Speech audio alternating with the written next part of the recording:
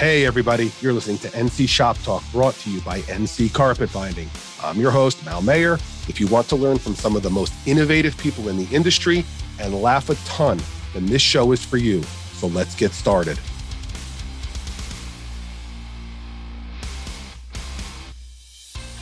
Welcome back to episode 40 of NC Shop Talk. It's not a lot compared to most podcasts, but it still blows my mind thinking that we're 40 deep already. Anyway, our guest today is an absolute icon at the tender age of 50 and really probably cemented himself as an industry expert and icon well over a decade ago. And we're going to get to him in a minute. But speaking of icons, NC Shop Talk's next guest in the month of February is going to be none other than Courtney Hanson. Not sure why we didn't have Courtney on sooner, but she's coming on with us next month. Her show, Ride of Your Life, got renewed, and they are currently filming season 2. Any questions you'd like me to ask Courtney, fire away, either via text or on Instagram, Facebook, whatever's easier for you. Another mind blower, it's 2024 already. This is our first episode of the year, January, and there's all kinds of things happening. First and foremost, our biggest trade show of the year happens at the end of this month. It's the annual Surfaces Show in Las Vegas, which is a flooring show, the nation's biggest flooring show. Truth be told, it's, probably a third of the size it used to be, but nonetheless, still the industry's main meetup. And, our company was a founding member and exhibiting founder since its inception back in, I think, 1989. And my Uncle Joe was one of the pioneers of this entire industry. And he worked the trade show circuit like no other. He was a serious businessman. He was a partier. He was lovable. He was just everything. He was kind, warm, helpful, and really nobody was more knowledgeable of the entire industry, who to contact for different things. And really, ultimately, no one is more fun than him. He was the most fun person I've ever met in my life. He knew everyone. Everybody knew him. Any old timer you talk to now will still tell you that Joe was the life of the party and they would never forget him. He could sell you lighter fluid if you were on fire and also set you up on a handshake, and then give you time to pay down whatever you owed interest-free. And, even then, who did that? Even into the 90s? The answer is nobody. So he was a special guy. I guess as I get older, I get more nostalgic. I don't know. But I want to head down a completely different path here. So let's get another update in, and then we're on to the main event. The NC Auto Interior of the Year contest winner has already been announced. Our runaway winner, Stitches Custom Upholstery in Poolsboro, Washington, put out an insanely perfect interior. It's the first near unanimous winner we've ever had. I was at SEMA and NSRA this year, and nothing I saw interior-wise held a candle to this car. If you're listening, make sure that you take a minute and congratulate Tony Miller and his talented team. They earned the heck out of it. So reach out to not only Tony, but also Jeremiah Martis and Eric Fuentes.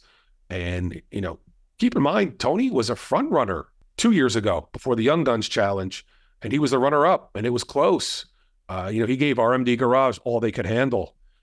A lot of companies wouldn't have re-entered, and a lot of them haven't after losing or coming close to winning. Tony and his team literally came back to take what they thought was theirs with an even more impressive interior, and they succeeded. My thought process on that whole thing is if you're not putting yourself out there and going for it, in my mind, why bother? People post nonsense all day long. You might as well get your work seen by the industry and take a shot. Whenever these kind of things happen, throw your hat in the ring. At the very worst, you're going to have, maybe guys like our next guest taking a look at it. It's just something that, you always want to get better, have benchmarks for yourselves. Moving on. One more note is we have 2 more contests and opportunities that we're developing right now. And I think I'll announce them next month with Courtney. So stay tuned for those. But now it's time for the main event. And I know I always say I'm excited for our next guest, but I really am. I wanted to get him on here with me when it first came out. And I think he was just too busy and we couldn't get a time frame going, but we got him. And I'm thrilled to have him here. And my intro to him wasn't in person. We've never met, and it wasn't on TV. I stumbled across his work on Facebook, of all places. Wasn't a Lambo or a muscle car or anything mainstream that my base-minded brain would be into. And I think it was on Rick Hoving's Facebook page. He made a post years ago when it came out, and I was just mesmerized by this car. And for me, only a handful of cars have ever hit me like a ton of bricks. You're talking concourse to elegance level, and I've never really been into that, and I'm still not. It didn't change me. I still the same, I guess, boring guy I am and base-minded guy I am, but it doesn't matter. If you like C10s or army tanks, a car like this doesn't come around often that literally transcends taste and preference like this one does. It was built in 2015, so almost 10 years ago. And in my humble opinion, and this is going to upset a lot of people and a lot of customers, and this guy isn't a customer. There hasn't been a car build, to me, that's even come close to touching it. I just see it as untouchable. Our next guest was more than likely more skilled than half the industry by the age of 15. He'd already, at that point, had built his first custom, really a miracle resurrection of a Jeep Willys. He had the family training and pedigree behind him, but you could tell he took what he was given and turned himself into one of the elite visionaries, fabricators, designers, and builders the industry has seen. Without further fawning, NC Shop Talk welcomes in Rob Ida of Ida Automotive in Morganville, New Jersey. Rob, welcome to the show. Well, thank you so much. That was that was quite the introduction. I'm very thankful for you to say things like that about me, because I don't see myself that way. I see myself as, someone who works hard, takes, any opportunity that comes my way to make the most of it, and that's what I've done. So the car that you just mentioned is a 1940 Mercury. How'd you guess? Yeah, that I built for Jack Kiley back in 2015, and that was one of those opportunities where I had a relationship with a customer that grew over time. I was building cars for him for, I guess, probably 15 years at that point, or I'm sorry, about 10 years at that point. And he gave me the opportunity to do really whatever I wanted. And that's kind of the dream situation for a car builder. Is that's confidence for sure. Yeah. And the intro is well deserved, and I probably didn't say enough because, like I said, I didn't even know who you were, and I instantly said, "This is the greatest car I've ever seen. It is the greatest car I've ever seen." Thanks. Anyway, so my audience and friends know this, and we touched on it when we spoke the other day, but just an additional heads up is on me as a person, and I don't want to insult your professional intelligence with my lack of automotive experience. I'm not a gearhead. I'd struggle with anything beyond changing a tire in an oil change. I was raised to love cars, clean them meticulously, and I guess pretty much drive them fast. That's it. So You got to deal with me. No, that's okay. That's fine. All right. Don't be shy about hazing me. That's fine. You can do that too. It's completely fine. And real ultimately, on a serious note, I want to do you and your family justice, with this podcast. So I hope that, I hope you guys are all happy with it. And not just you. I want your dad to be happy with it. I want your family and Mr. Kiley, like you mentioned before, and everybody else that you deal with that may tune in to say, wow, okay, did the Ida family justice. That's the main thing. Well, thanks. You got it, buddy. Okay. I know you've been asked this 1,000 times, but please give us a quick family and shop history. I mean, you've had podcasts and interviews, everyone ranging from the oil and whiskey guys to the Haggerty guys. But if you give us a little shop history, little background and what shaped you, I think that would really serve well. Yeah, sure. So I grew up, kind of in a car family. My grandfather owned a dealership for Tucker, and so I have this kind of connection to the Tucker car through him. And he bought a franchise from Tucker back in 1947. And, obviously that didn't last long. They only created 50 cars, none of which were sold through a dealership. So that was kind of his beginning and end into the car dealership world. So then after that, he found something else to do, which was have a repair shop and a gas station in Brooklyn, New York, New York City. And that's where he was living and raised my father and the family in Brooklyn, in the city. So they had this kind of gas station repair shop, and then they relocated from the city to the suburbs of New Jersey, and then created kind of a bigger repair shop and a collision shop and a body shop, and that's where I grew up. So that was kind of my playground. I didn't go to Little League, and I didn't do all these other things that a lot of kids do at a young age.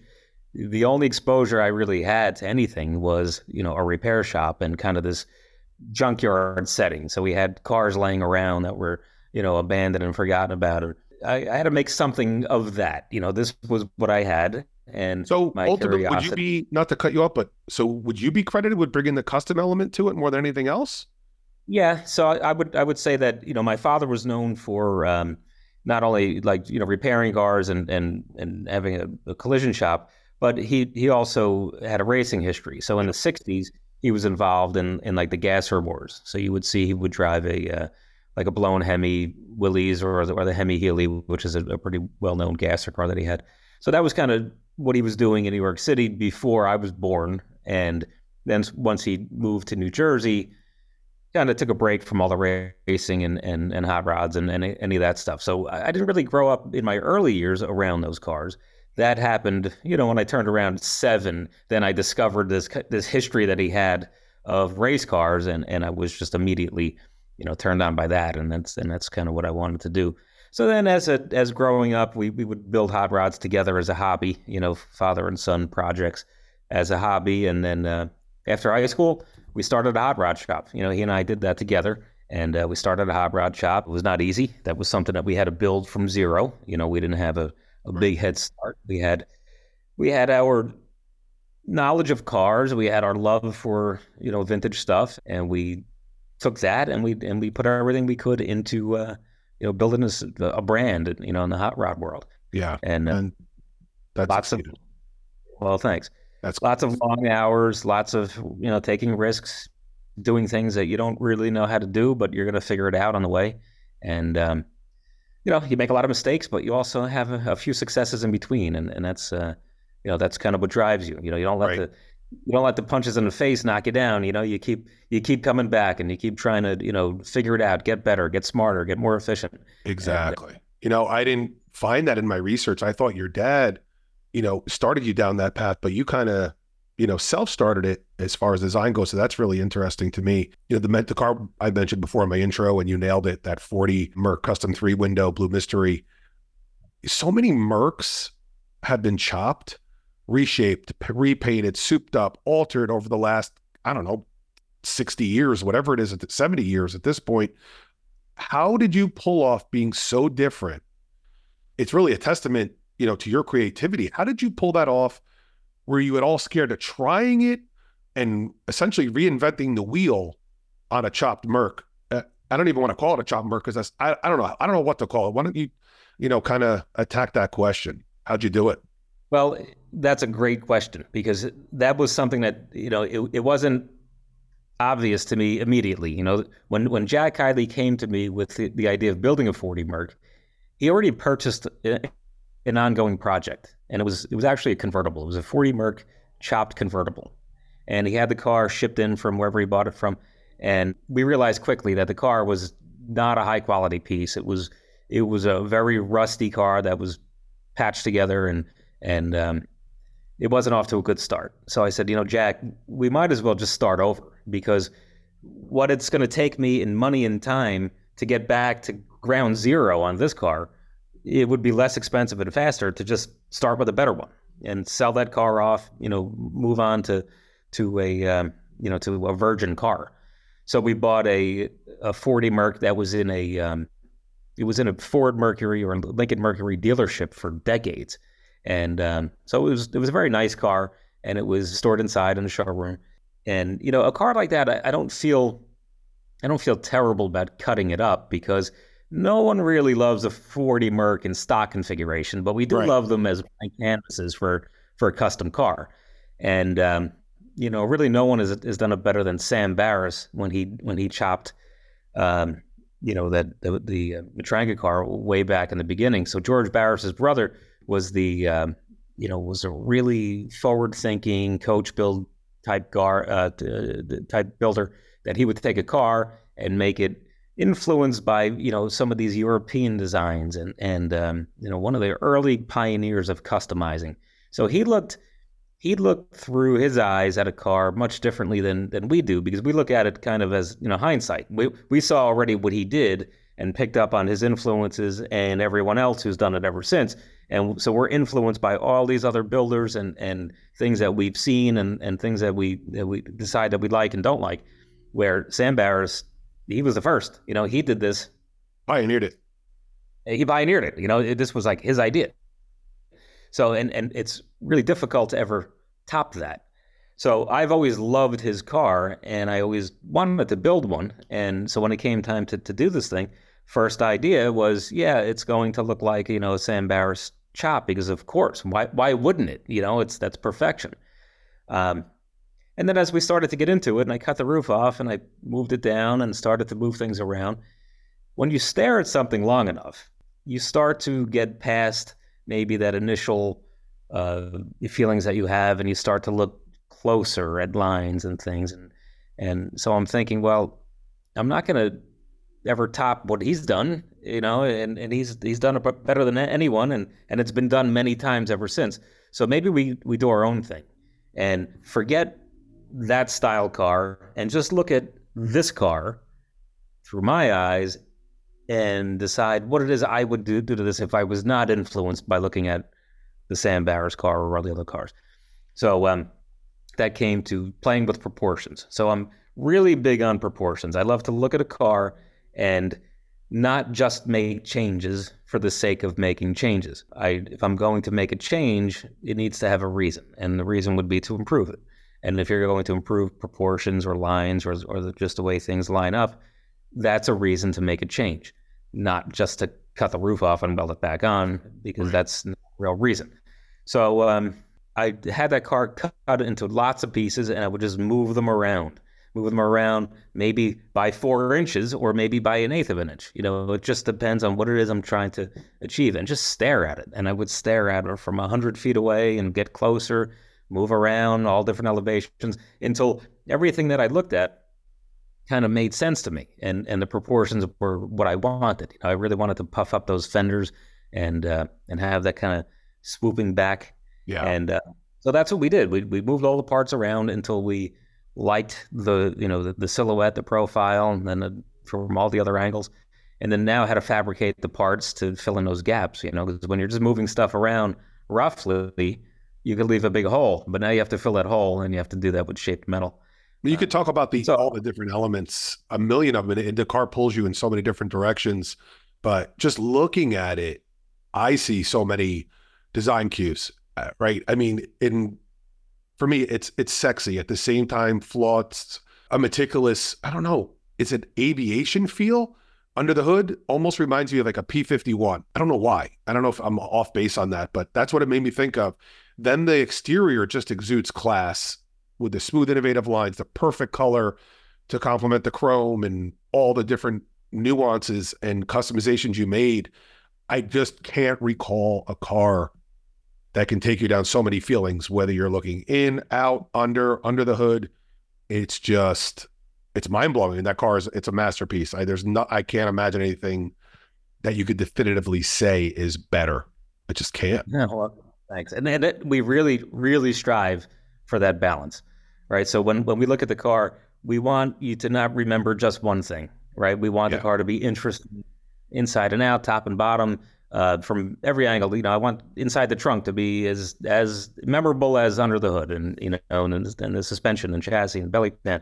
So all those things that we've made, every piece is handmade on the car.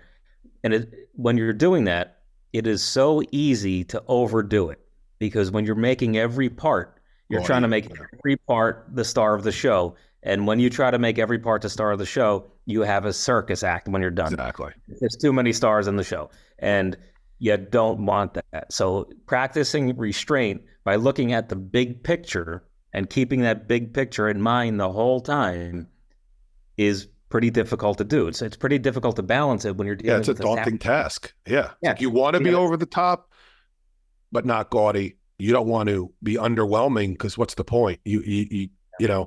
And touching on one other thing, that I noticed, because I don't want to forget, because I was supposed to say this first.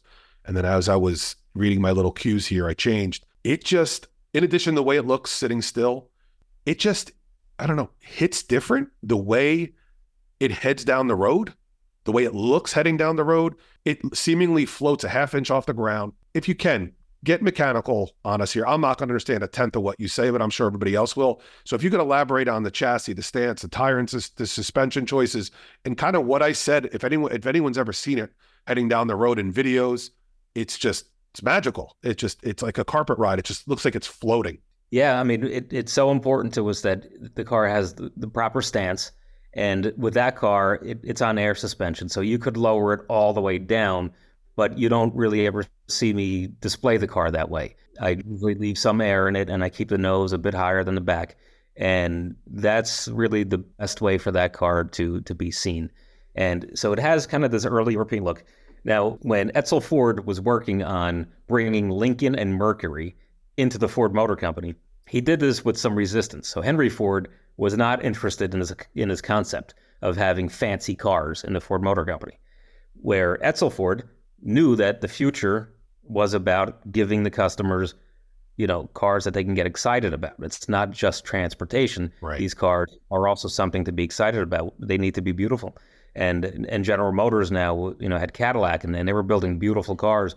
And then they looked to Europe, and the cars that they were building in Europe were just beautiful. So Mercury and Lincoln was Edsel Ford's attempt to bring design into the Ford Motor Company. And so my idea was, what if Edsel was able to build a car for the Paris Auto Show in 1940 without any resistance from Henry, and he was able to make this car with a coach builder in France? What would it look like? And so what happened was, coach builders would get like a running chassis. So it would have an engine in a chassis that runs, steers, drives, and stops, with a nose and a cowl. And then the coach builder would make the rest of the body. Okay. So that was kind of the idea of what we did here. So we redesigned everything from the cowl back, and made all of that.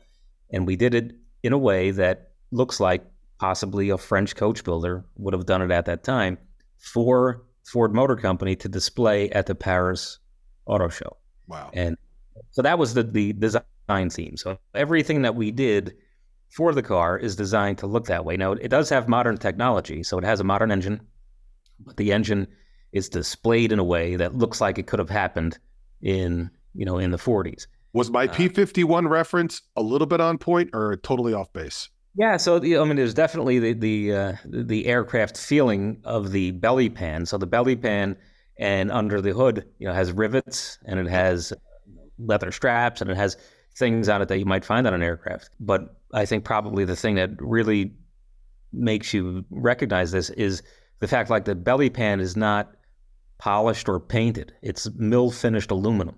Right. And so even though the parts are all hand shaped and finished, we didn't finish them to chrome. Or to polish. We finished them to just metal. And it's just mill finished metal. And that's a risk too, because the outside of the car is perfectly finished, and then you go under the hood. Finished, right? Oof, that was a risk. And were you scared of that? Did that scare you a little, or were you confident? No, I feel those things, and okay. So some people said, "Oh, you should have went for the Riddler Award with that car." And so for me, the Riddler Award is not really a place where I'm interested in building a car for, because you do tend to have to go overboard, and that's what those cars are about. So they're all, a bit overdone. And this car, if I was going to prepare it for the Riddler Award, I probably would have either painted that belly pan to death or chromed it or something over the top.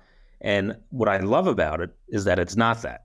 Right. Is that you can see all the work is there. It's not that we took a shortcut, but we didn't polish it to the point where it's ridiculous. It's you can see the workmanship in it, and it's still there. Right. And that's what appeals to me about that. So when you look at the belly pan and all the suspension under that car, when it's stationary, everything fits and looks great in position.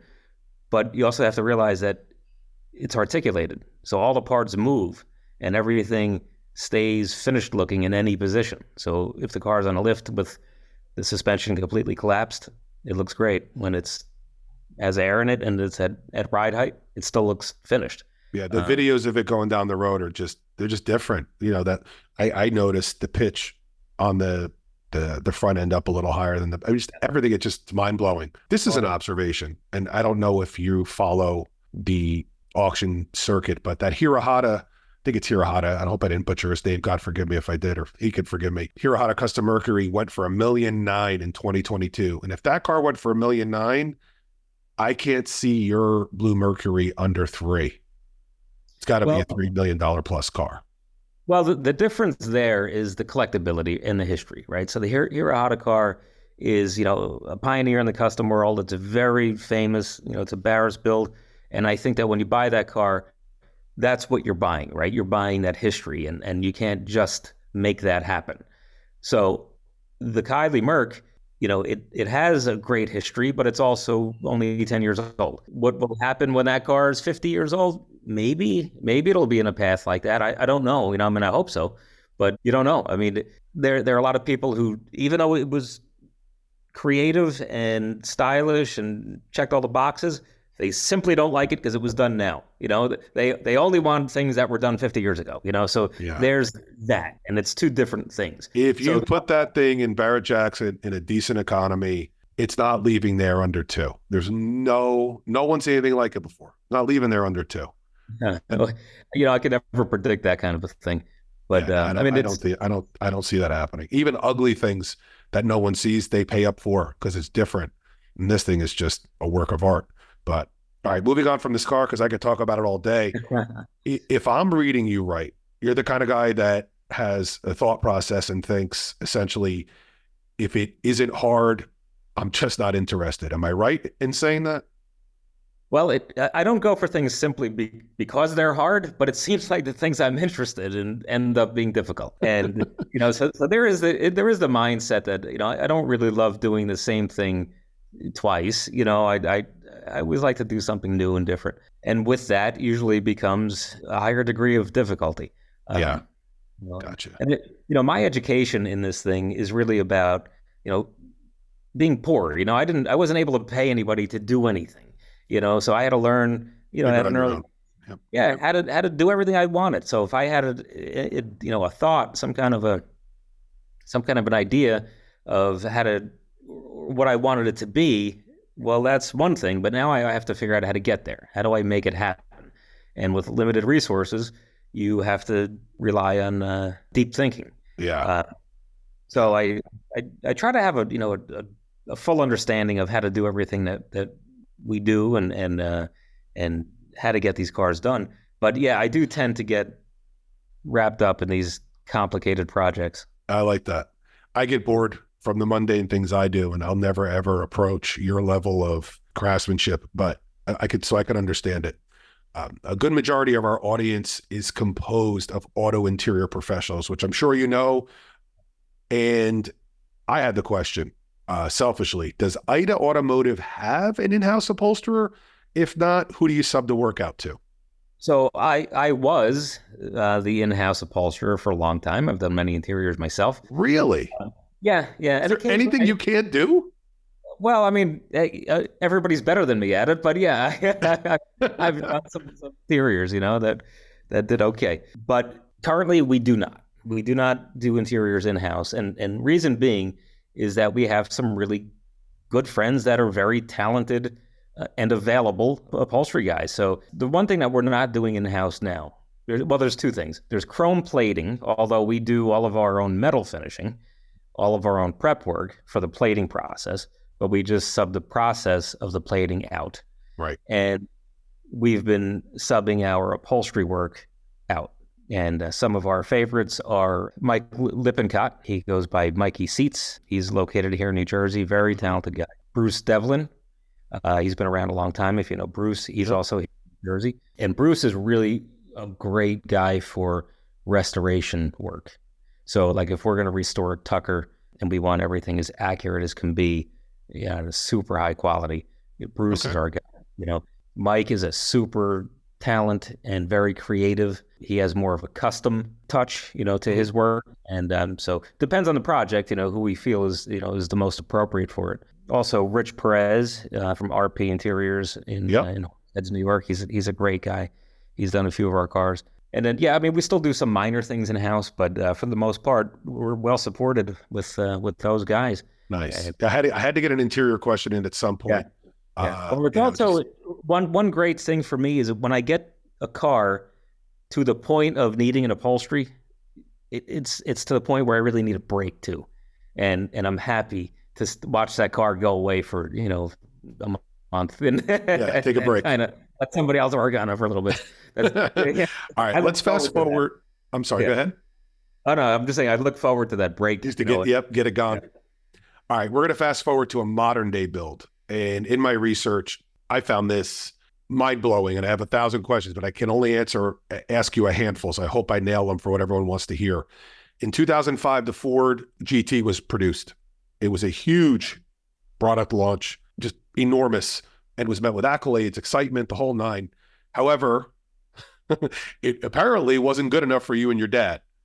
Tell us about what you found the car's shortcomings to be, and take us through what you and your dad knew the car needed. So we're talking about the 2005, 2006 Ford GT? Yes. Okay. So it is a great car. It is absolutely a fun car, and it's beautiful. A couple of problems that those cars were delivered with. Cooling system is one of them. The air intake is a problem for that car. And, now we're getting to the point where these cars are needing restoration work. They're getting old. These cars are not new cars anymore, even though they look like it. They're getting old. So we still get those cars in for some restoration work on them. But for the most part, that car, it needed a couple of things to be like a better track car, or even a better street car. So we sorted those things out. And now we have the more modern Ford GT, the 2020. All right, hold on. Stop for a sec. Okay. I couldn't figure out in what I was reading. Did you present these flaws and recommendations to Ford? No. Okay. I was kind of hoping that was the case. Just out of curiosity, how does one pick up the phone and dial up Henry Ford III on speed dial to, hey, listen, Hank, we got a problem. Yeah. Well, we do communicate. We do communicate with Ford. We do. Oh, wow. Okay. But are we going to teach them anything? No, we're not.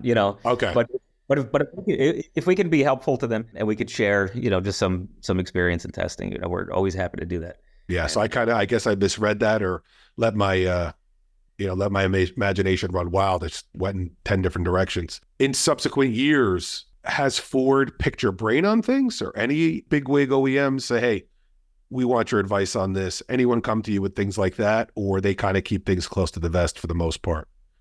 Well, we did those dollar vehicles with Ford for SEMA for probably 10 years, where we would work on a brand new vehicle. They would send us a brand new Ford Motor Company vehicle, and we can customize it in any way we want. We can let them know what it is that we're doing, and kind of share that information, and then present the car at SEMA. So we did that with them for some time.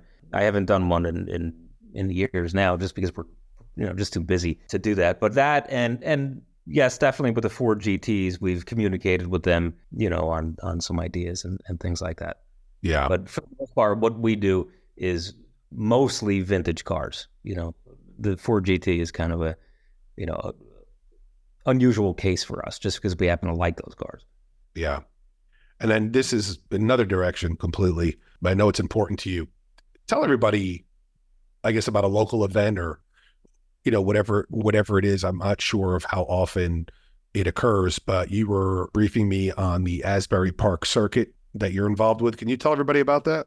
Yeah. The Asbury Park circuit it's a very informal, loose gathering for car people. It's not a car show. There's no trophies, there's no judges, there's no tickets to get, to pull into a parking lot and park somewhere. It's really just in the city of Asbury Park, which is a fun town here in New Jersey. It's a beach town, so it's right on the ocean.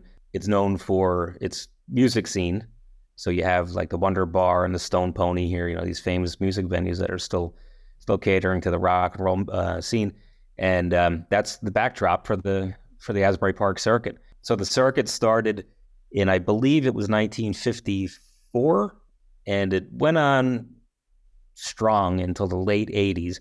And then the city of Asbury Park kind of took a downturn, and we're not coming back to the circuit, and things changed here, and it just lay dormant. And about 3 years ago, myself and a group of friends got together and started to just come here with our cars. I live here now. I live in this town, and started to come here with our cars and just park them in front of these bars and restaurants all over town. And next thing you know, with social media, we have a few hundred cars here like every Thursday night. Wow, And that's awesome. it's That's a great.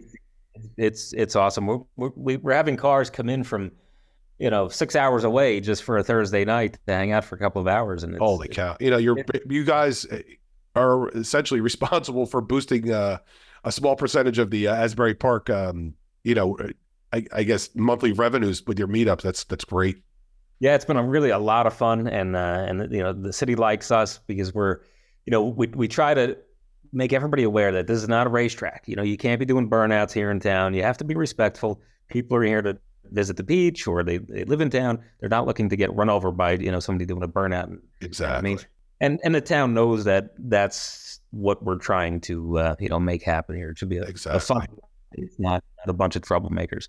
Yeah, your family has been a part of the nation's car culture for decades. Obviously, we've gone over that, but if you can, please give us a short elite list of other visionaries. I know you already mentioned Sam Barris and automotive experts that have stood out above the rest.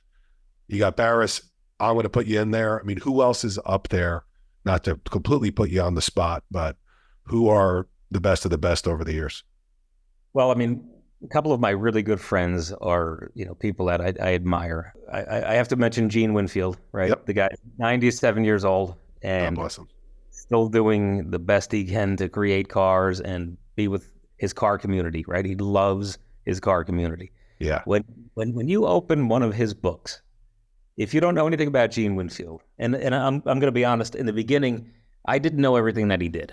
I knew him for some of the TV cars and some of the really outrageous things that he did, and that's just kind of what I thought he was about. I didn't know the true history of everything that exists in Gene Winfield's body of work. And if you get his book, you're going to see race cars and customs and hot rods. I mean, he's 97, and I still don't know how he built as many cars in 97 years. I mean, it looks like it's 300 years worth of work. Wow. I can't believe how many cars he's built and how many ideas and how many things that he's done. And you'll open up a hot rod magazine from the 60s, and he was the photographer and the writer.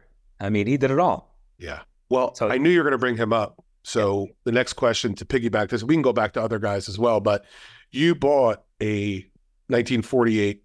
Oh, wait. 32. There's a 32 Roadster that he built, customized in 1948, was it? And you bought it? Yeah. You maintained it up till what year? What year did you get it from him? Well, he never owned the car. This was a car that he built for a customer. It was the first car that he ever worked on for a customer.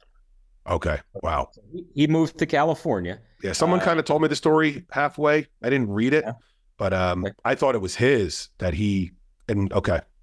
Well, he maintained it and built it and everything else. Correct. He built it. It was the first car he ever worked on for a customer back in 1948. He did a couple of small custom jobs to it, and then then the car changed hands, and the next owner was Pete Hischer, and that's what it's known as, is the Pete Hischer Roadster.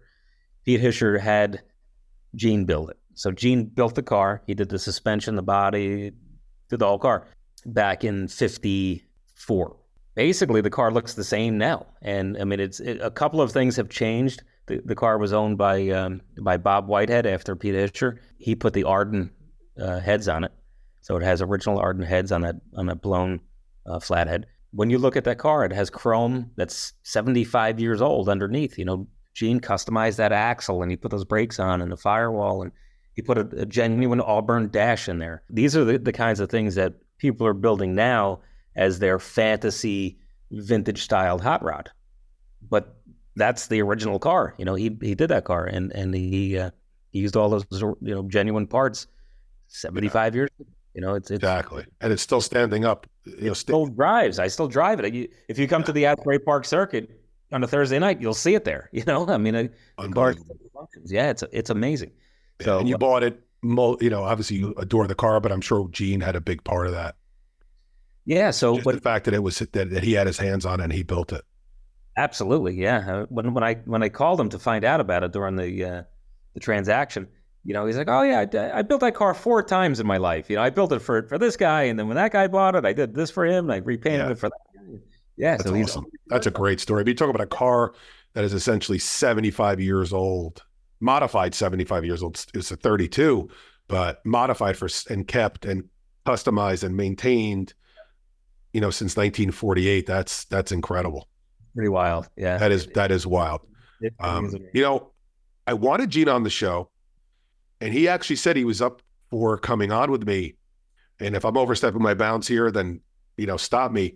But when I spoke to his manager or whomever is handling him online, let's just say in a word, this particular person was difficult. So I punted, and I'll be honest, I'm still bummed about it. I would love to have him on, and I'm sure everyone would love to hear from him.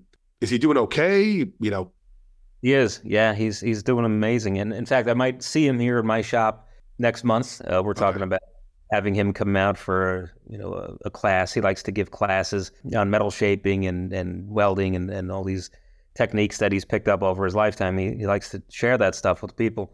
And Yeah, I can tell just from watching. I mean, I've been watching stuff on him for years, and he's just the passion that comes through him is unmatched. I don't. It's very hard to yeah, find someone more passionate about anything. Much, cars obviously, but just anything. I mean, the guy is super passionate, he really is. Yeah, and it and just he pours out of him. loves to share that stuff. So Yeah, he'll probably be back, by my shop in the next couple of months for a class. He's done 2 already, and they've always sold out immediately, and he really likes doing it. yeah. Well, I hope that he can listen to this and enjoy it about you, about him, and what he means to you and what he means to anybody that is into cars. And he's just he's that big, big of an icon, as big as it gets. And we touched on it already. Most of you guys know the Ida family with the strong ties to the Tucker family and the Tucker car. And you guys have essentially, had great relationships with their family and vice versa. It's and just been tied to Tucker forever. I think it was SEMA 2018, maybe 2019. And I saw that twin turbo Tucker. That was just magnificent. I mean, I still liked my 40 Merc, but I saw that and there was a crowd around it and no one else anywhere else. They were all just there looking at it. It was the 46 Tucker Torpedo concept car that you did. But the most riveting thing for me, before I saw it out there, is I believe, or shortly thereafter on social media, was that you developing that rotating seat assembly. Oh yeah, yeah. That was for the torpedo. What was Yeah, the functionality of that? What was the thought? Was it just to be able to do it? Did you have an idea? What? Tell us about the rotating seat. okay. So the concept of that car never came to fruition with Tucker because you couldn't get in or out of the driver's seat. So he had a center drive, and which was great for visibility, right? So you're kind of in this half globe windshield, but getting from the door to the seat was very odd, right? You'd have to open up this gull wing style door and walk to your seat, and it just didn't make any sense. Yeah. So they got away from that idea, and then they ended up making the Tucker 48, which had the more traditional style squared off roof with a left hand drive and a passenger side and a driver side door where you could just open a door and sit down. So that's why they never made that car. So my idea was, well, we can solve the entry and exit problem if we make the seats move. So now you can open the door, sit down just like you would in any car, and then the whole floor and the seating attached to it rotates and puts you in front of the steering wheel, Wow. center of the car. So in my mind, that's the way to make that shaped body work. So I worked with Sean Tucker, and Sean Tucker is the great grandson of Preston Tucker, and he's an engineer. And so together we developed this system where those seats can move and rotate and lock into place. And that's what we thought would have been the solution for Preston Tucker. But Yeah, I could tell you what else it could be a solution for. My dad's best friend growing up had polio since the age of 2. So being in a wheelchair round the clock, and he was literally like a second dad to me, a best friend, second husband to my mom, best friend and brother to my dad, me and my sister, and anyone he met, he was their best friend. He was incredible, most incredible human being you could think of. Anyway, long story longer, all the years of being with him and around the community of disabled community, seeing how difficult it is to get in and out of the cars, to navigate inside the car, to get to the back seat, to pull your chair out, put it into the street before they had the automatic ramps. And a lot of guys still can't afford the automatic ramps. They do it manually. But that whole rotating seat assembly really could be vital to the disabled community. It may go a long way in helping them be a lot more accessible, being able to navigate their vehicles with greater ease and comfort. That's the first thing I thought of when I saw it. I've always wanted to talk to you about that. And it may be something that could really, change somebody's life. Just my uncle would be annoyed as he got older, just having a hell of a time. He had a chair that could spin inside his van, but still it wasn't enough. He wanted more mobility. So if he can get to 2 or 3 positions with inside a car, that would have been a complete home run for him. Yeah. Way less stress and strain on his arms and his shoulders and everything else. Just push of a button, boom, I'm here. Pull of a lever, boom, I'm there. And I'm in on this position, I'm out on this position, and then I swing into the driver's seat, I'm locked in and I'm gone. That is, that could be life-changing for somebody. So we built a 57 Chevy Suburban. And so my customer, he had a lot of cars that he wasn't able to use because his wife had MS. So she was in a wheelchair, and now all these collectible cars that they used to enjoy at car shows, now they couldn't use them. So he asked me to build him a 57 Suburban and outfit it for a wheelchair, but also easy access for his wife to get in and out of. So working with Bob Cuneo on this one, we made the passenger side of the vehicle open with 2 doors. So it had a traditional style passenger door and then a center door that opened up. So now you had this very wide opening that the passenger seat then powered out and came down to wheelchair level. So she was able to just kind of scooch over into the seat, and then it brought her back up into the vehicle, locked her in place, and then around back there was a lift for the wheelchair itself, which locked it in, all hands-free, locked it in, closed the gate down, and they were on their way. So that was a purpose-built vehicle for her needs, and it made her life easier when they wanted to go. Yeah. You could have a huge hand in accelerating, accessibility to a lot of people. If anyone could do it, you could. I did another vehicle too that it had a very small door opening, so that it had a real low chop top and suicide style door, and getting in and out of it past the steering wheel and steering column was the challenge. So I made it, as you open the door, the steering column automatically moved out of the way. It kind of swung over to the passenger side. So it now gave you full access to back into the car, sit in your seat, and then as you close the door, the steering column comes right back into place. Yeah. And so that's another exit.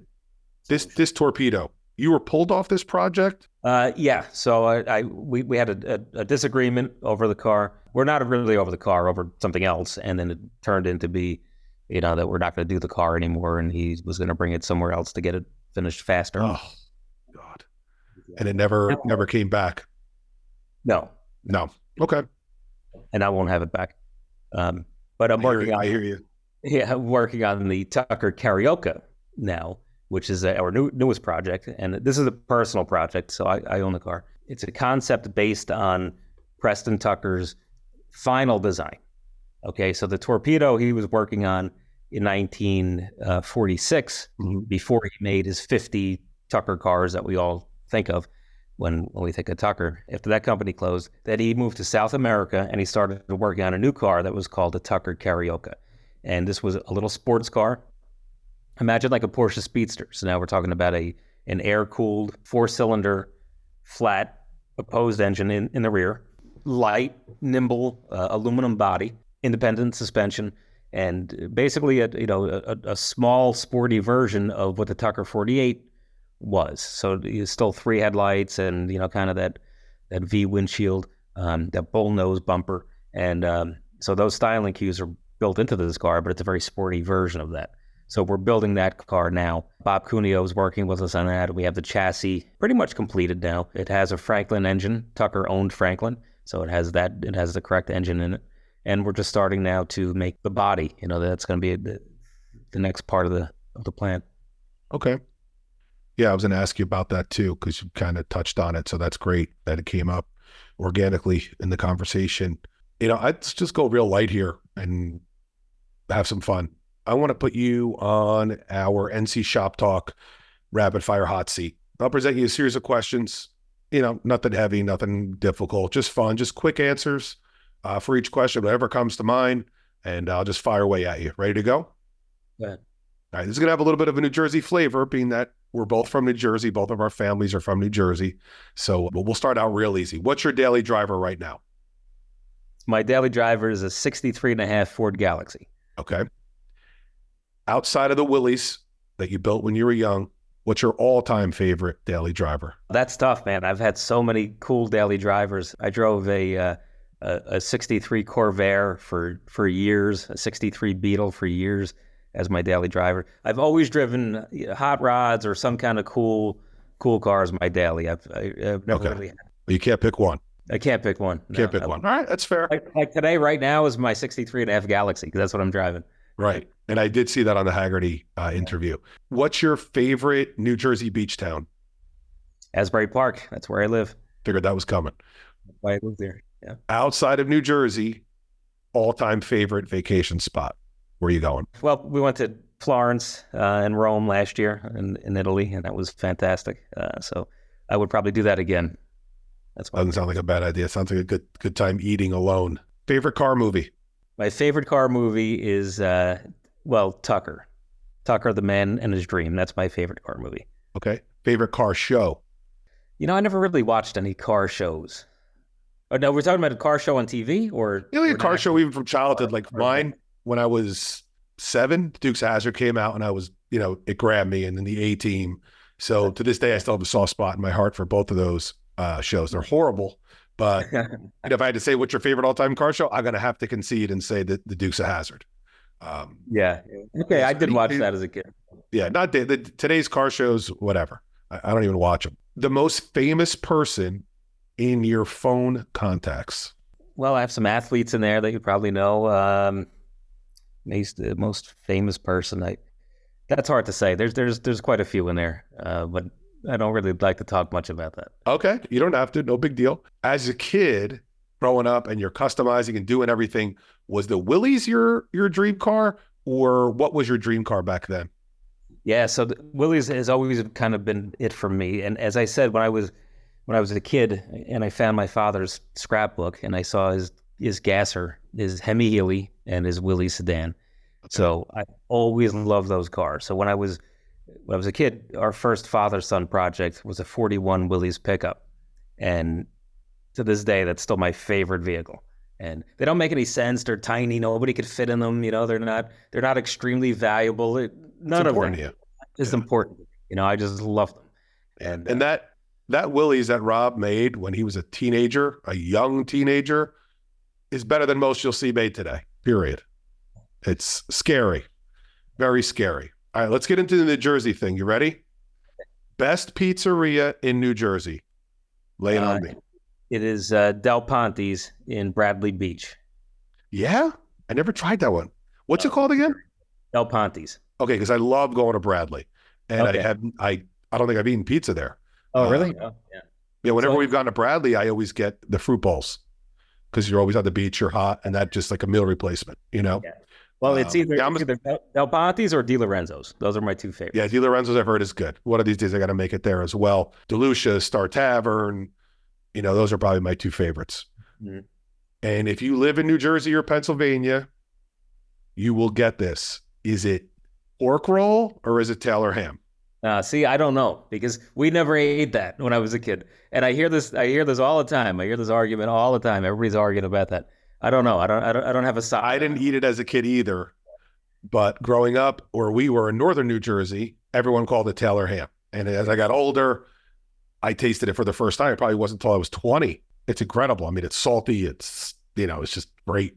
But so I can't even get in the fight with you over that. I figured we were going to argue over that. But actually, truth be told, North Jerseyans, forgive me, but it is pork roll. That's the product. Taylor ham is just a brand. So it's pork roll. The current project in the shop we talked about. This is a weird one. I don't know if you could even answer it because I'm sure there's been so many, but every build has its challenges. If you could pinpoint the biggest challenge or even an obstacle that you guys had to overcome on a build that just drove you crazy, which car was it and how'd you overcome it?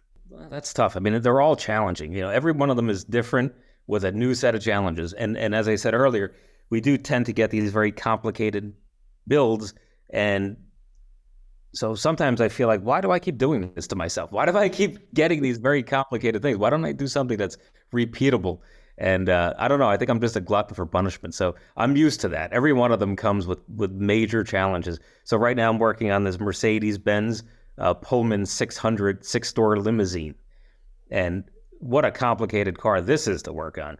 Everything about it was hydraulically operated and with air suspension and very specialized parts.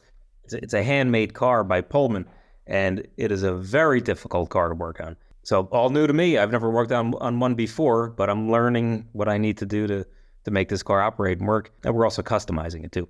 Yeah, I don't know. I don't know if I could pinpoint one. I think they're all difficult.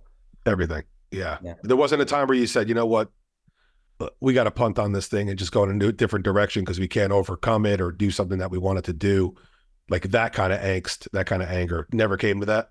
Well, I mean, that's part of every decision you make, and now you try to make these decisions early on and say, well, I'm looking at it like that's going to be a problem, so I'm going to kind of think it out before I get there and try to avoid these problems. Right. Yeah.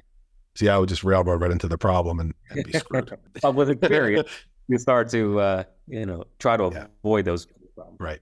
Is there an up and coming young gun Rob Ida out there that people aren't aware of yet, but they will be soon enough? Oh, there's so many talented people, my God. And with social media, you're able to follow people from around the globe, and it's not who the magazine says that you should pay attention to. It's whoever you decide you want to pay attention to because you found them online somehow and found them interesting. I'm amazed how many talented people are out there doing this either as a hobby or professionally. It's crazy to me. And what I really love is the fact that, now we have access to each other and you can get help or knowledge. And some people are, very much willing to share knowledge. Yeah. And there's nothing in it for them. And I've always been that way. I'm not worried about competition or anything like that. If I can help somebody, I'm happy to do it. And I don't have all the answers, but if something that I learned can help you, I'm all for that. But to answer your question, I don't know. I don't know how to answer that question. There's just so many talented people. I can't believe it. I don't know if you had your eye on someone and say, you know what, Mal, this kid is going to be special. He's going to be elite one day. I didn't know if there was someone out there just trying to be creative in the questions. If there's such an animal, and there may not be, because you definitely seem like you're going to do what drives you, what your passion is. But is there a car out there you've never worked on before that you still want to tackle one day? No, I don't know if I have an answer for that one either. Right now, I have 2 Jaguars in the shop, and I've always admired Jaguars for their styling and the mechanical. They were very far ahead of their time as far as suspension goes and engines. So I had never really messed with those too much. And I got into hot rodding Porsches for a while, and that was a lot of fun. So now I think Jaguar is probably the lineage that I'm looking at next. Okay. So I have a customer's Jaguar in there now. It's an E-Type that we've totally redesigned, and I have my own XK120 that I'm doing some things to customize. So yeah, I'm pretty excited about those too. Well, listen, this was incredible. Like I said, I truly hope that I did you, your dad, your family justice with the questions and the direction on the podcast. I tried to be a little different, and I just, like I said, I hope you guys all like it. At the end of the day, your family liking it, anyone that we interview, family, friends, they get the biggest kick out of it, right? And then we all kind of get the benefit from it. I do hope they like it and that it just maybe came off a little different than some of the others you've done. Yeah, well, I appreciate you thinking that way because that is important to me. I tried my best, Rob. My wife and daughters will listen to it for sure. And I'm glad. Well, Girls, hope you guys love it. And Rob, thanks for coming on with us. I know everyone else is going to love this episode, and it's definitely different from any of the others we've done. So thanks for being part of it. Thanks for having me. I really do appreciate it. All right, buddy. Thank you. Good night. Thanks for listening in today, everybody. If you learned something new and liked what you heard, make sure to subscribe for more NC Shop Talk. Do me a favor and help us grow this sucker. Share this show on your social media feeds and with anyone else who'd love to hear it. Thanks for giving us a listen. And until next time, remember to get out there and make it happen.